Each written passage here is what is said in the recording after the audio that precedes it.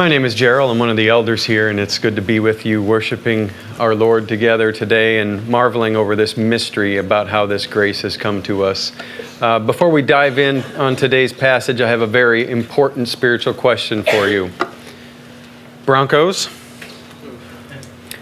or Panthers? Broncos? Yes. Panthers. Oh, that was 8. 1, 2, 3, 4. How many of you just don't care? Okay. Seems to be a popular vote. First service, there was one person that shouted out guacamole. They were just more excited about the snacks than anything. So maybe that's the camp you're in. I don't know. But today, what I'm hoping is that we don't take a similar line on our concern about our salvation. How many of you care about your salvation? It'll happen one way or not. I don't know exactly how God's going to work it out, but He'll work it out, and I'll just be the recipient of that. That's not the attitude that we want, right? 1 Peter is going to show us again as we open it up, beginning to read at 1 Peter 1, verses 10 through 12. We're going to look at this salvation, and there are several things that Peter wants us to understand about it because it's worth looking into. So we're going to dive in. We're going to read through this passage, but before we do, I just want to give you a brief roadmap of where we're going. So Peter's going to be teaching us specifically about this salvation.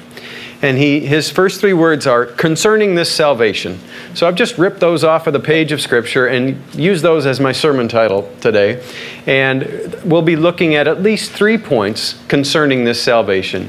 1, Peter's going to show us that the prophets predicted it. 2, he's going to show us that the evangelists preach it. And 3, he's going to show us that the angels look into it. So those are 3 points we're going to pay attention to along the way. So let's bow and ask the Lord's blessing, and then we'll read this passage and seek to understand it better together. Father, good morning. We worship you and we praise you. We thank you, Lord, for this mystery of how your grace has come to us, and we want to understand it better. We thank you for your word.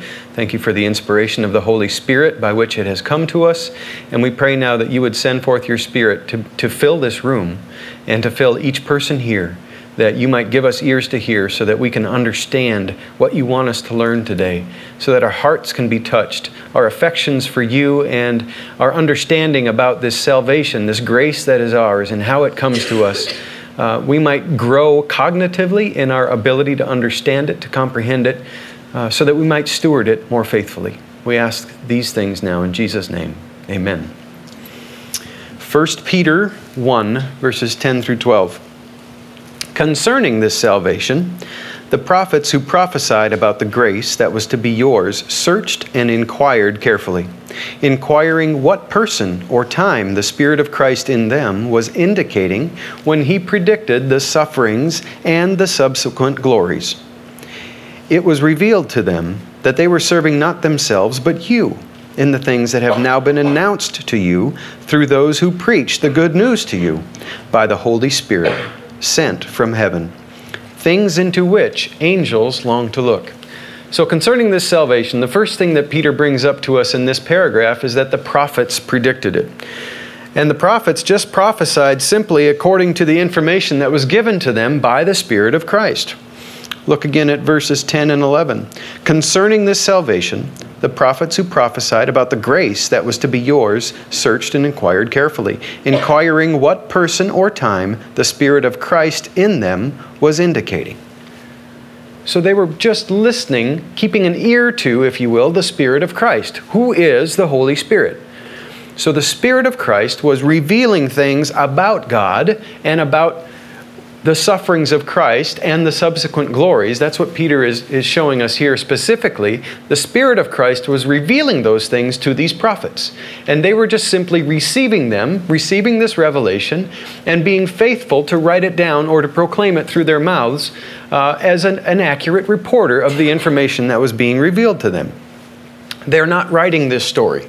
They're simply hearing it and recording it as God is revealing it. And it's important to know that in the Old Testament, I'm sure you've read through certain portions of it, where there were people who claimed to be prophets. And those who claimed to be prophets were weighed by one thing. If they said, the things that they said, if they came to pass, they were a true prophet. But if the things that they prophesied did not come to pass, what was their fate? They were put to death because they were false prophets. In other words, they were just teaching their own fancies. So these prophets that Peter is talking about are the true prophets of God who are recorded in Scripture. And he's just saying that as they predicted the sufferings of Christ and the subsequent glories, that they were searching and inquiring carefully. Who and when? Because what was being revealed to them was piquing their interest. So I want to pause and look into the Old Testament. Primarily we'll use Isaiah as our Old Testament prophet, and we'll seek revelations that God gave to Isaiah that unpack some of the sufferings of the Christ. And we'll look into what God has revealed to the prophet Isaiah about some of the subsequent glories of Christ. And we'll wonder what it might have been like to be Isaiah, receiving these things and finding himself asking the question, who? When? When will this be? So looking at Isaiah 53, you can either turn to it in your word or you can follow it on the screen up here. We'll just read verses 3 through 5 of Isaiah 53, speaking of the sufferings of the Christ. Isaiah 53, 3. He was despised and rejected by men, a man of sorrows and acquainted with grief. And as one from whom men hide their faces, he was despised, and we esteemed him not. Surely he has borne our griefs and carried our sorrows, yet we esteemed him stricken, smitten by God, and afflicted. But he was pierced for our transgressions. He was crushed for our iniquities. And upon him was the chastisement that brought us peace. And with his wounds we are healed. Can you hear Isaiah or imagine what he must have been thinking as the Spirit of Christ revealed this about the sufferings of Christ to him? Who, Lord? Who will this be? What will this be like? And he would have searched and inquired carefully. That's what Peter is telling us here, is that these prophets did when they revealed these things about the sufferings and the subsequent glories. They searched and inquired, seeking to find answers to the questions, who or when? Now looking at Isaiah 40, we will examine some of the subsequent glories that have been revealed to Isaiah by the Spirit of Christ. Isaiah 40, verses 1 and 2, God reveals this. Comfort my people, says your God. Speak tenderly to Jerusalem, and cry to her that her warfare is ended, that her iniquity is pardoned, and that she has received from the Lord's hand double for all her sins. Now these people knew, well aware, that they had sinned. They knew that they were living in the consequence of that sin, and they knew that there was warfare. So these words of the subsequent glories would have been sweet to them. Imagine Isaiah having this revealed to him and asking, when? When, Lord, and how? How will this be? The Spirit of Christ continued to reveal some of the subsequent glories to Isaiah, and we find another one of those recorded in Isaiah 61, verses 1 through 3. So in Isaiah 61, this is the passage, if you remember, Jesus sits down in the temple and he reads this from the scroll. And before he sits down, he says, what you have heard has been fulfilled in your hearing today. He says this about himself. This is what the Spirit of Christ revealed about some of the subsequent glories. The Spirit of the Lord God is upon me, because the Lord has anointed me to bring good news to the poor. He has sent me to bind up the brokenhearted, to proclaim liberty to the captives, and the opening of the prison to those who are bound, to proclaim the year of the Lord's favor and the day of vengeance of our God, to comfort all who mourn, to grant those who mourn in Zion, to give them a beautiful headdress instead of ashes, the oil of gladness instead of mourning, the garment of praise instead of a faint spirit, that they may be called oaks of righteousness, the planting of the Lord, that they may be glorified. So can you imagine being Isaiah and receiving this revelation and wondering, Lord, when? When will this come about? Maybe you hear that now, and that's the cry of your heart as you hear about this liberty for the captives, or the binding up of the broken heart. Maybe you're wondering, Lord, when will you bind up my broken heart? When will you bring about these things that I long to see you bring about? When will I be free from this bondage to sin? When will you make me an oak of righteousness? That you may be glorified. So the prophets had these things revealed to them by the Spirit of Christ. And they were searching and inquiring carefully, looking into it, seeking to find further answers and more information about it.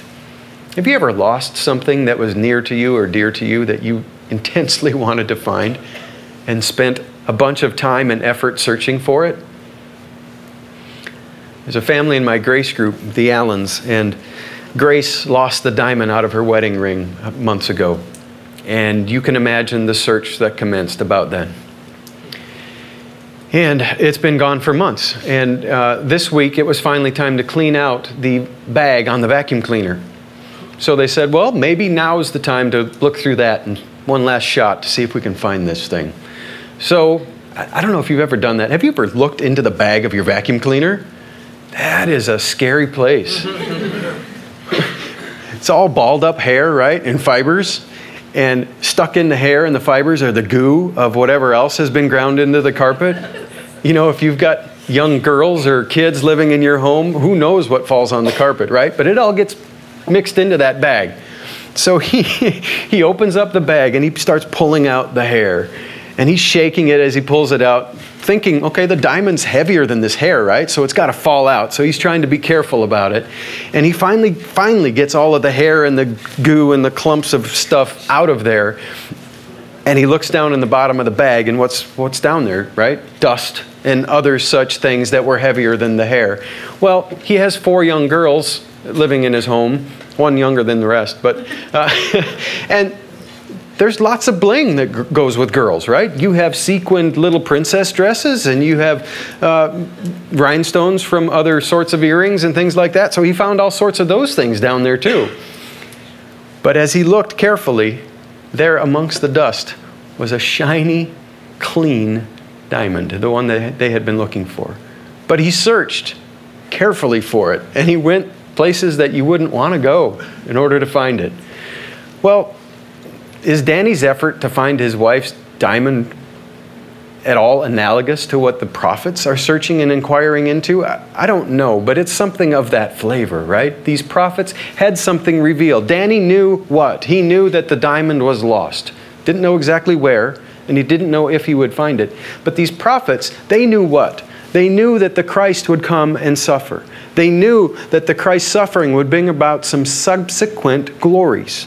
Those things were revealed to them. But they didn't know who. Who would this Messiah be? And they didn't know when. When would it come about? So they searched and they inquired for it. They put in effort. And as they were doing that, they realized another thing. Look at verse 12a. It was revealed to them, the prophets, that they were serving not themselves, but you, in the things that have now been announced to you through those who preach the good news to you by the Holy Spirit sent from heaven. Their ministry was pointing forward to the cross. Their ministry was not an end unto itself. There was a message, obviously, to be proclaimed at that time to God's people. But they realized as they searched and as they inquired that their ministry was one that was not just serving themselves, but it was serving New Testament believers. It was serving even people such as you and me. There are many prophecies about the sufferings of Christ and the subsequent glories. Many of these have been fulfilled. And one of the ways that their prophecies, their ministry serves us now living in the modern times is that there are some prophecies of these subsequent glories that are yet to be fulfilled. So when we look back on the prophecies of the sufferings of Christ, and we see how when Jesus enters the world and fulfills those, how we identify that Jesus is the suffering servant that Isaiah the prophet was talking about, we see these prophecies fulfilled. And we see some of the subsequent glories fulfilled too. So that when we hear other prophecies that will be fulfilled, we can bank on it that it's going to happen, because the mouth of the Lord has declared it. Parents, you know the importance of being consistent when you're raising your children. You know how important it is that if you are going to tell them that you're going to give them a reward for such and such behavior, that you give them that reward. Or if you tell them there's a consequence for such and such a behavior, that you give them that consequence. They learn very quickly whether or not you mean what you say or say what you mean. And they can see right through it. But if you do say what you mean and mean what you say, and either the reward or the consequence comes about at the appropriate time and in the appropriate measure for their behavior, they know that when mommy or daddy say this, they mean it. Because the last time they said this, it happened. Well, God is speaking. He's revealing Himself to the prophets. And the prophets are recording this faithfully. And these prophecies are coming true because God has declared it that it would. And their ministry is serving us because we look back and we see Jesus fulfilling these sufferings. And He is the Messiah that they were waiting for, that we are longing for. And He is the one whose suffering purchased the redemption that brings about the subsequent glories. So as we read some of these Old Testament subsequent glories and we long for them, like Isaiah 61, we can be assured that someday they will come about because the Lord has declared that they will. And when God tells us through New Testament evangelists like Peter that we have an inheritance that is imperishable and undefiled and unfading, kept in heaven for us, we have every reason to believe that it's true. And that one day we, by our faith in Christ, will step into that inheritance. We will receive it because God has declared that is what is going to happen. The mouth of the Lord has spoken, and what He says comes to pass. So concerning this salvation, one, the prophets predicted it thousands of years ago, and their ministry continues to serve us today. And in fact, the essence of their message is the good news that we preach today, that is preached to us and that we preach ourselves. So the second point concerning this salvation is that evangelists preach it. Look at verse 12a and b one more time. It was revealed to them, the Old Testament prophets, that they were serving not themselves but you in the things that have now been announced to you through those who preach the good news to you by the Holy Spirit sent from heaven. The evangelists are preaching the same message that was predicted by the prophets. It's one message, Old Testament and New Testament. The essence of the message is the same because the God who is revealing these things is the same. He doesn't change yesterday, today, and forever. Jesus Christ is the same. And the evangelist's ministry is one that points back to the cross. So the prophet's ministry was pointing forward to a time in the future when the Messiah would suffer. And the evangelist's ministry, your ministry, my ministry, is one that points back to the cross. And we can recognize that the prophets foretold it, and it came to be. And it's with that confidence that we can proclaim these other subsequent glories will be a reality in our existence. And notice also that like the prophets, the evangelists are preaching by the Holy Spirit. Peter says here, by the Holy Spirit sent from heaven. It's the same Spirit. The Spirit of Christ inspired and revealed the things of God and the things of God's actions to the Old Testament prophets. And it's the Holy Spirit from heaven who is declaring to the evangelists and empowering their ministry or empowering our ministry. Same Spirit. And this is in direct fulfillment of Jesus' words that we find in John 16, verse 7, where Jesus said this, "Nevertheless, I tell you the truth. It is to your advantage that I go away.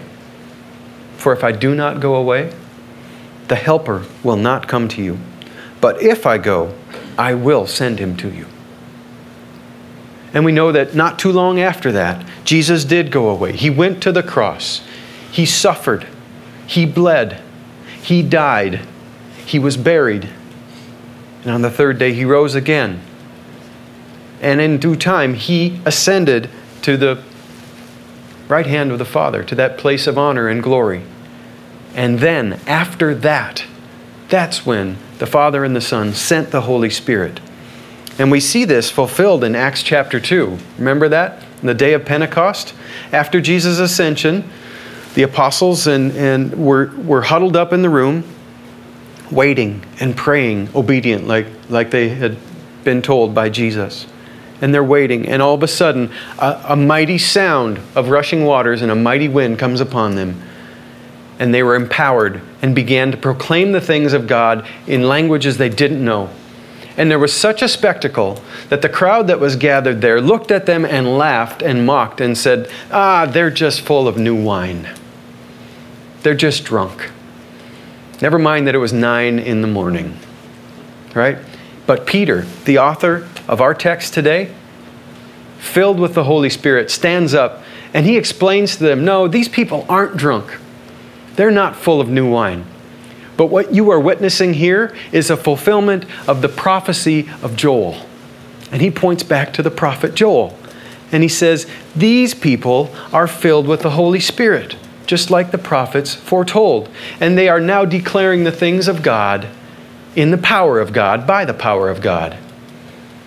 And he continues to not mince words. He's talking to this crowd of people who ultimately sent Jesus to his death. And the essence of his message is, God has made this Jesus, whom you crucified, to be both Lord and Christ. And they were cut to the heart. And do you remember their response?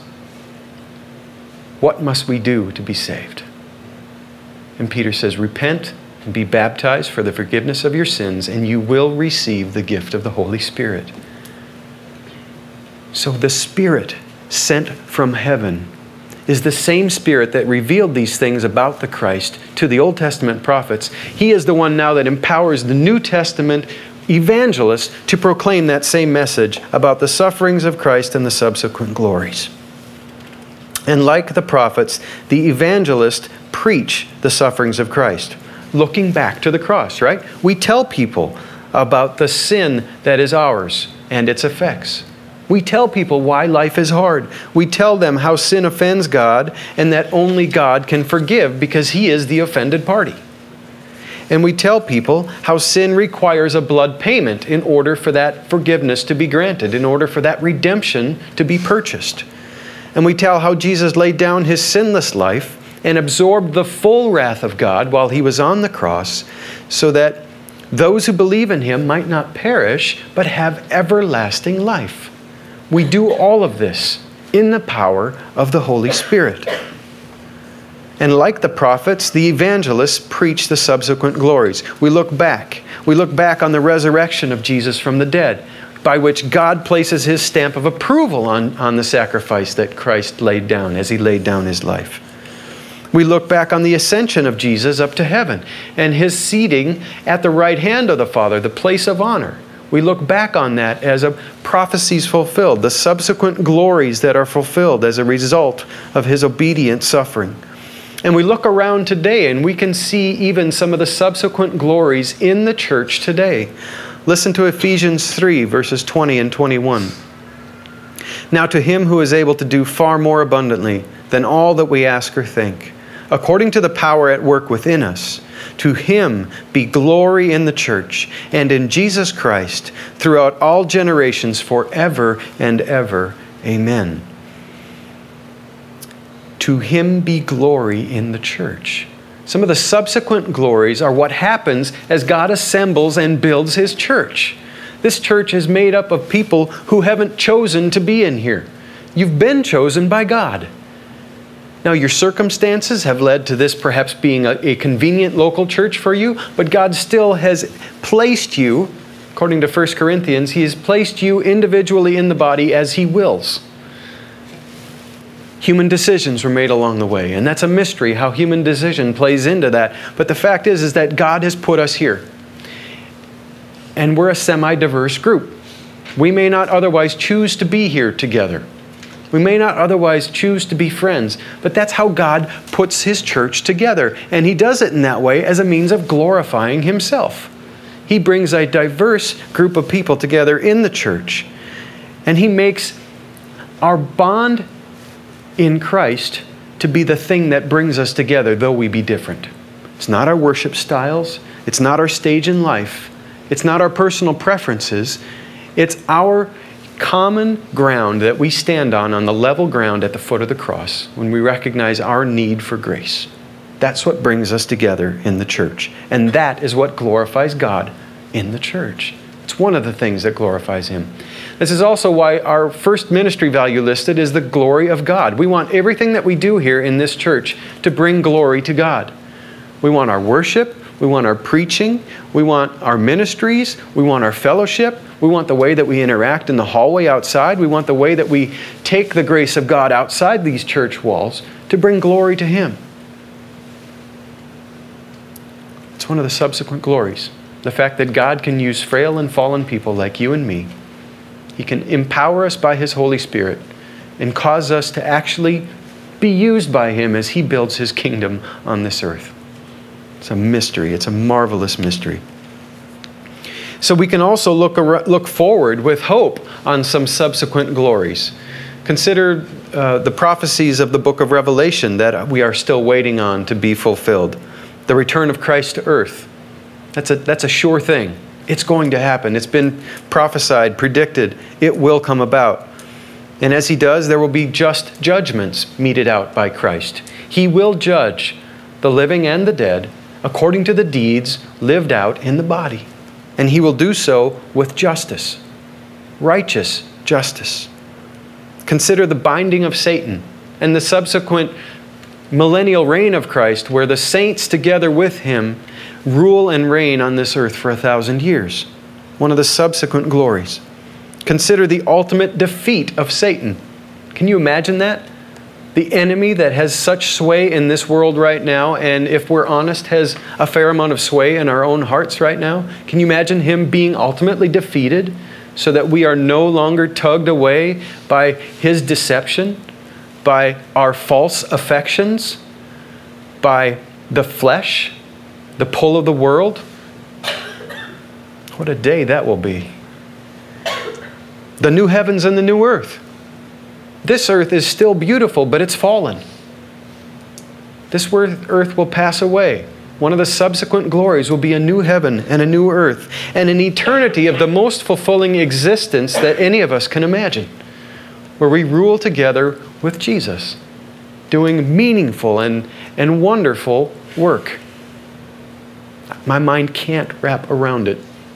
But it's one of those things that has been prophesied, and I have to believe it because what the Lord has said He'll bring about. So concerning this salvation, just reviewing here, the prophets predicted it. The evangelists preach it. And both of these are pointing to and explaining and describing the same thing. One from the past looking forward, the other from the present looking back. And look with me at the last clause in verse 2, which is our final point. Things into which angels long to look. So the extension of this grace, the meting out of this salvation, has the angels' curiosity. It's a mysterious verse. The word used here is also used by Luke in chapter 24, verse 12. What Luke is using this word to describe is Peter, again our author, what he does when he hears that Jesus is no longer in the tomb. Luke records it this way. He says, "But Peter rose and ran to the tomb, stooping and looking in. And he saw the linen cloths by themselves, and he went home marveling at what had happened." So when Peter hears that Jesus is no longer in the tomb, he runs there and he stoops down and he looks into it to try to understand and comprehend that Jesus isn't there anymore. That's the same flavor of thing that these angels that we're being told about, that's the interest, the care, the concern that they have as they look at this salvation that we've been studying this morning, that Peter's been talking about. So why? Who are these angels, and why would they be so curious about this? Well, when you think about scriptures that define angels and help us understand who they are, Hebrews comes to the front of my list. And the author of Hebrews in chapter 1, verse 14 says this in answer to the question of who are angels. He says, "Are they not all ministering spirits sent out to serve for the sake of those who are to inherit salvation?" So they're spiritual beings who serve God, Other scriptures say that they live forever in the presence of God. What a wonderful place. But they're sent out to serve you and me, people who are called to inherit this salvation. So they serve us. We can't always see them. But the author of Hebrews does continue in that letter to go on and say, do not neglect to show hospitality, for some have entertained angels in so doing. Maybe an angel is sitting here among us today. Maybe as we step outside after this service and exercise hospitality to the homeless and the down and out in downtown Fullerton, there will be an angel among us. I don't know. But that's not what we're here to discuss today. What we're here to discuss is the fact that angels long to look into this great salvation. And it makes us wonder why. Because angels haven't fallen. The ones that fell back in history, and they became the demons, the ones who aligned themselves with Satan. But these angels that Peter's talking about here, these are the ones that are faithful, that their allegiance has never been compromised to God. They have always done His bidding. They have always been at His attention and humbly, obediently fulfilling their ministry, serving those of us who will inherit salvation. Worshiping Him. We get to see pictures like that. They don't need this grace. They don't need redemption. They don't need salvation. But the way God has communicated it and the way God is administering it out to His people like you and I who need it has their curiosity. It's that marvelous. And they long to look into it. And unlike the angels, we all find ourselves in dire need of this grace. We know what it's like to be a fallen creature living in a fallen world, needing the hope of Christ. We need this grace that's been predicted by the prophets and is being proclaimed today by the evangelists. Lord willing, by you and by me. And we all need it. That's one of our fourth points here about this salvation, is we all need it. And it's about grace. Look again at verse 10. Concerning this salvation, the prophets who prophesied about the grace that was to be yours searched and inquired carefully. This salvation is about grace. It's meted out by God's grace. Apart from an act of God's sovereign grace, this salvation doesn't come to anybody. And that grace comes on the basis of faith. Look what 1 Peter says again in verse 9. He says, obtaining the outcome of your faith, the salvation of your souls. So this salvation comes to us by grace through faith. And that sounds familiar to us, right? Paul wrote about that in Ephesians, helping us understand that it's not by works, so that nobody can boast. It's by grace through faith. And grace, frankly, is counterintuitive to me. God helps those who help themselves, right? Isn't that somewhere in Scripture? No, it's not. But how often do I live that way? How often do I live in a way that says, Lord, I must do something to earn your favor. I must clean myself up, at least in part, before I can return to you when I find myself in sin. I must get my life right with you before I could ever return to that church called Grace and expect the people there to love me. Those are all lies. Because the people that are here are struggling for grace just like you.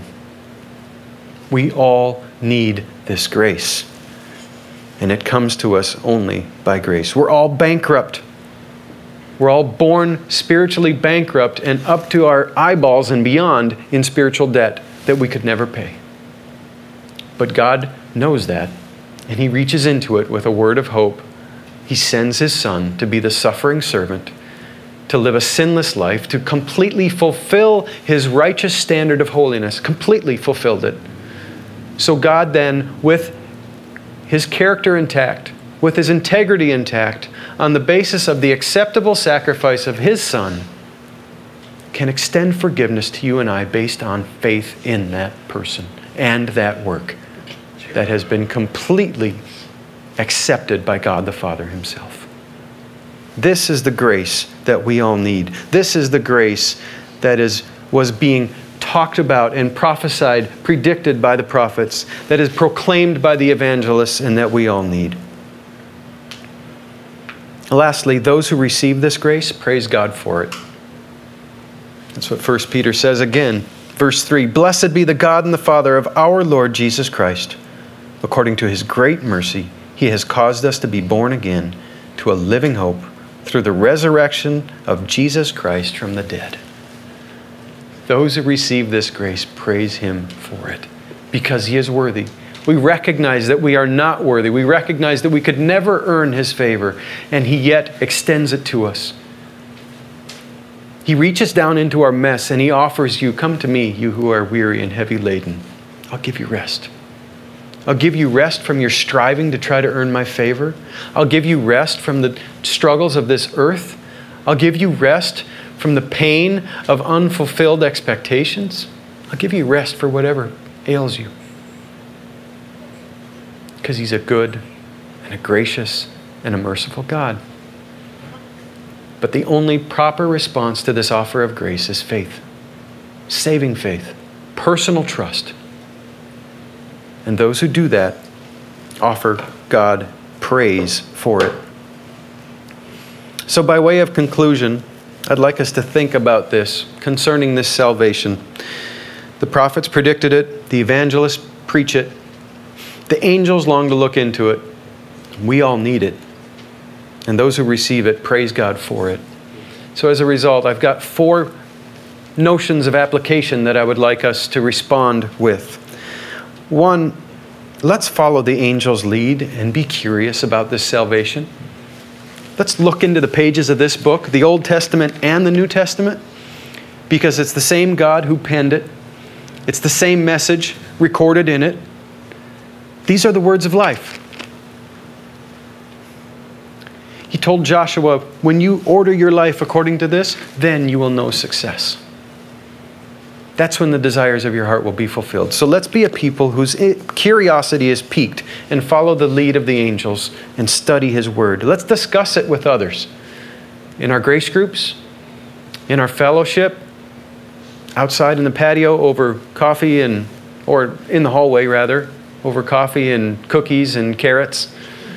In our grace groups, wherever we might be.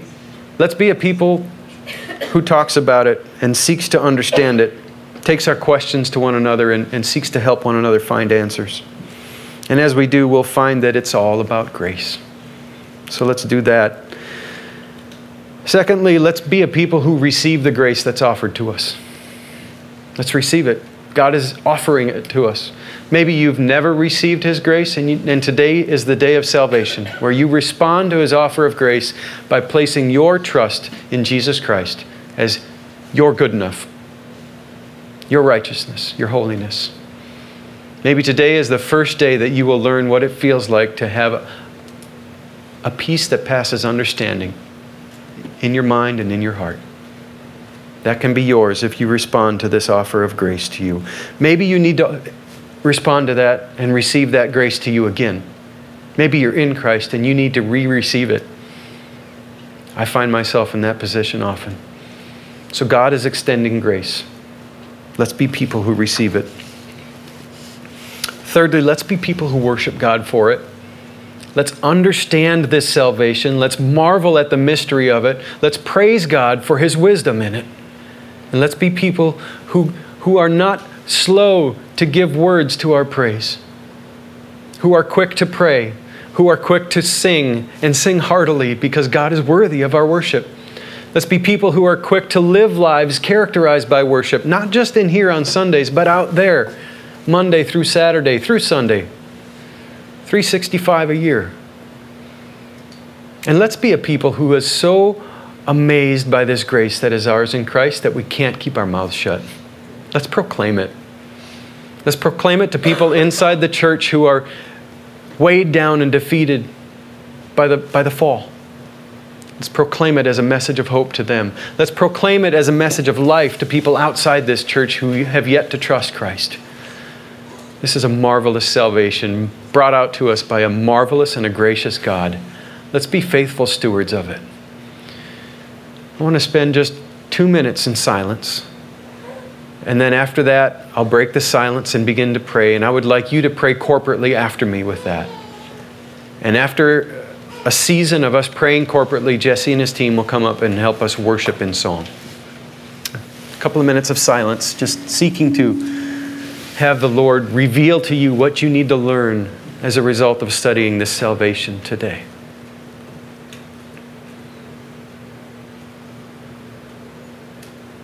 And we glorify your holy name because you are worthy.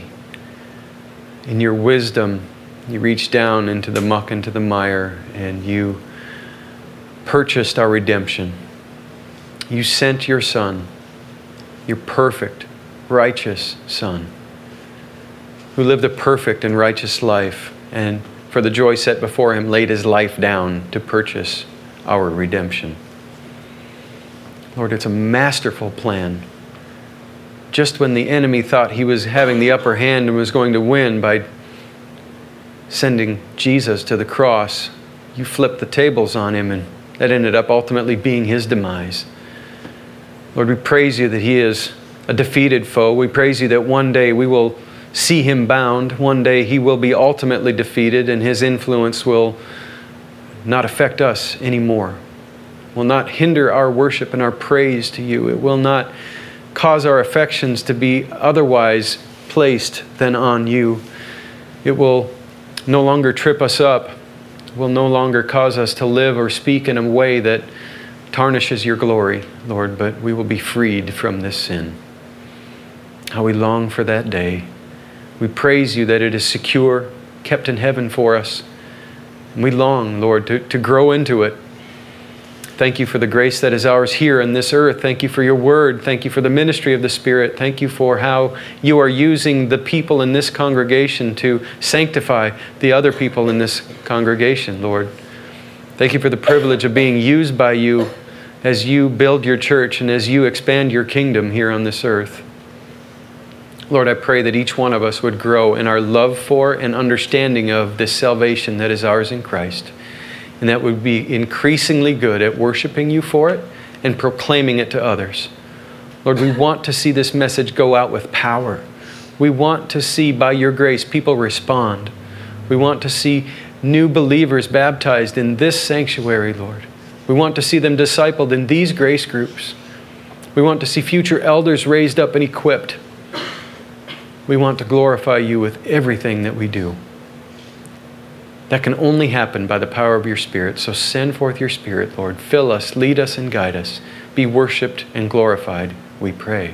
Lord, you've heard our hearts, and you know the position of them. You know if our hearts are hard or if they're soft. You know if they're cold or if they're hot. You know our affections and our desires. So I pray, Lord, that you would hear the desires of our heart, that you would be worshiped and honored by us, by the way that we live, by the way that we speak, by the way that we serve. And I pray that that would bring glory unto you. Lord, I pray that you wouldn't be limited by what we have or haven't asked, but that you'd be pleased to do all that you have purposed to do. Thank you for the privilege of working together with you as a partner, the privilege of being used by you as an ambassador, entrusted with the ministry of reconciliation. Lord, I pray that you would make us effective to that end. And as you do, would you be glorified? We want to take many, many, many people with us as we are glorified, Lord, and as we gather around your throne to worship, and as we step into our eternity of significant and meaningful existence with you in your presence and in the freedom of sin. So, Lord, help us, empower us, be worshiped by us, and be glorified by us. We ask in Jesus' name. Amen.